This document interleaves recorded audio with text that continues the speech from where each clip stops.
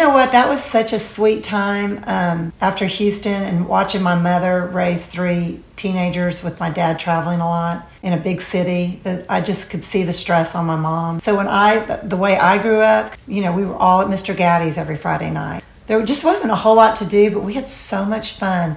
And the best part of it is I'm still friends with so many of those people. And so many of them still live in Ashland, which I just realized as seeing them as adults, I was so fortunate to have those people as my friends.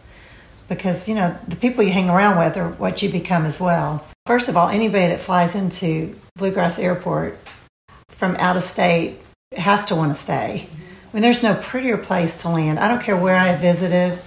Every time Greg and I fly home, I'm like, we are so blessed that this is our home. And we have a lake house in Cumberland we go to all the time. And I love going there, too, because of the barns with all the quilts on the barns and all the things about Kentucky that make us so special. And then this beautiful place to be with family. And that's what I'm so blessed and fortunate right now. All 4 of my kids are in Lexington and planning to stay.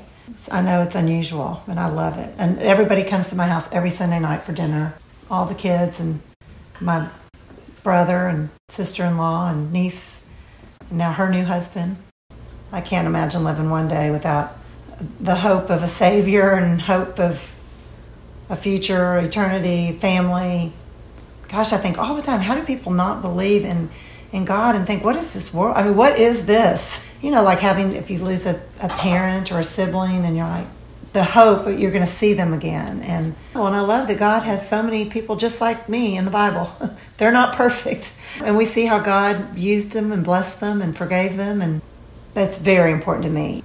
Religion. I guess I don't want to call it religion, just a relationship with God.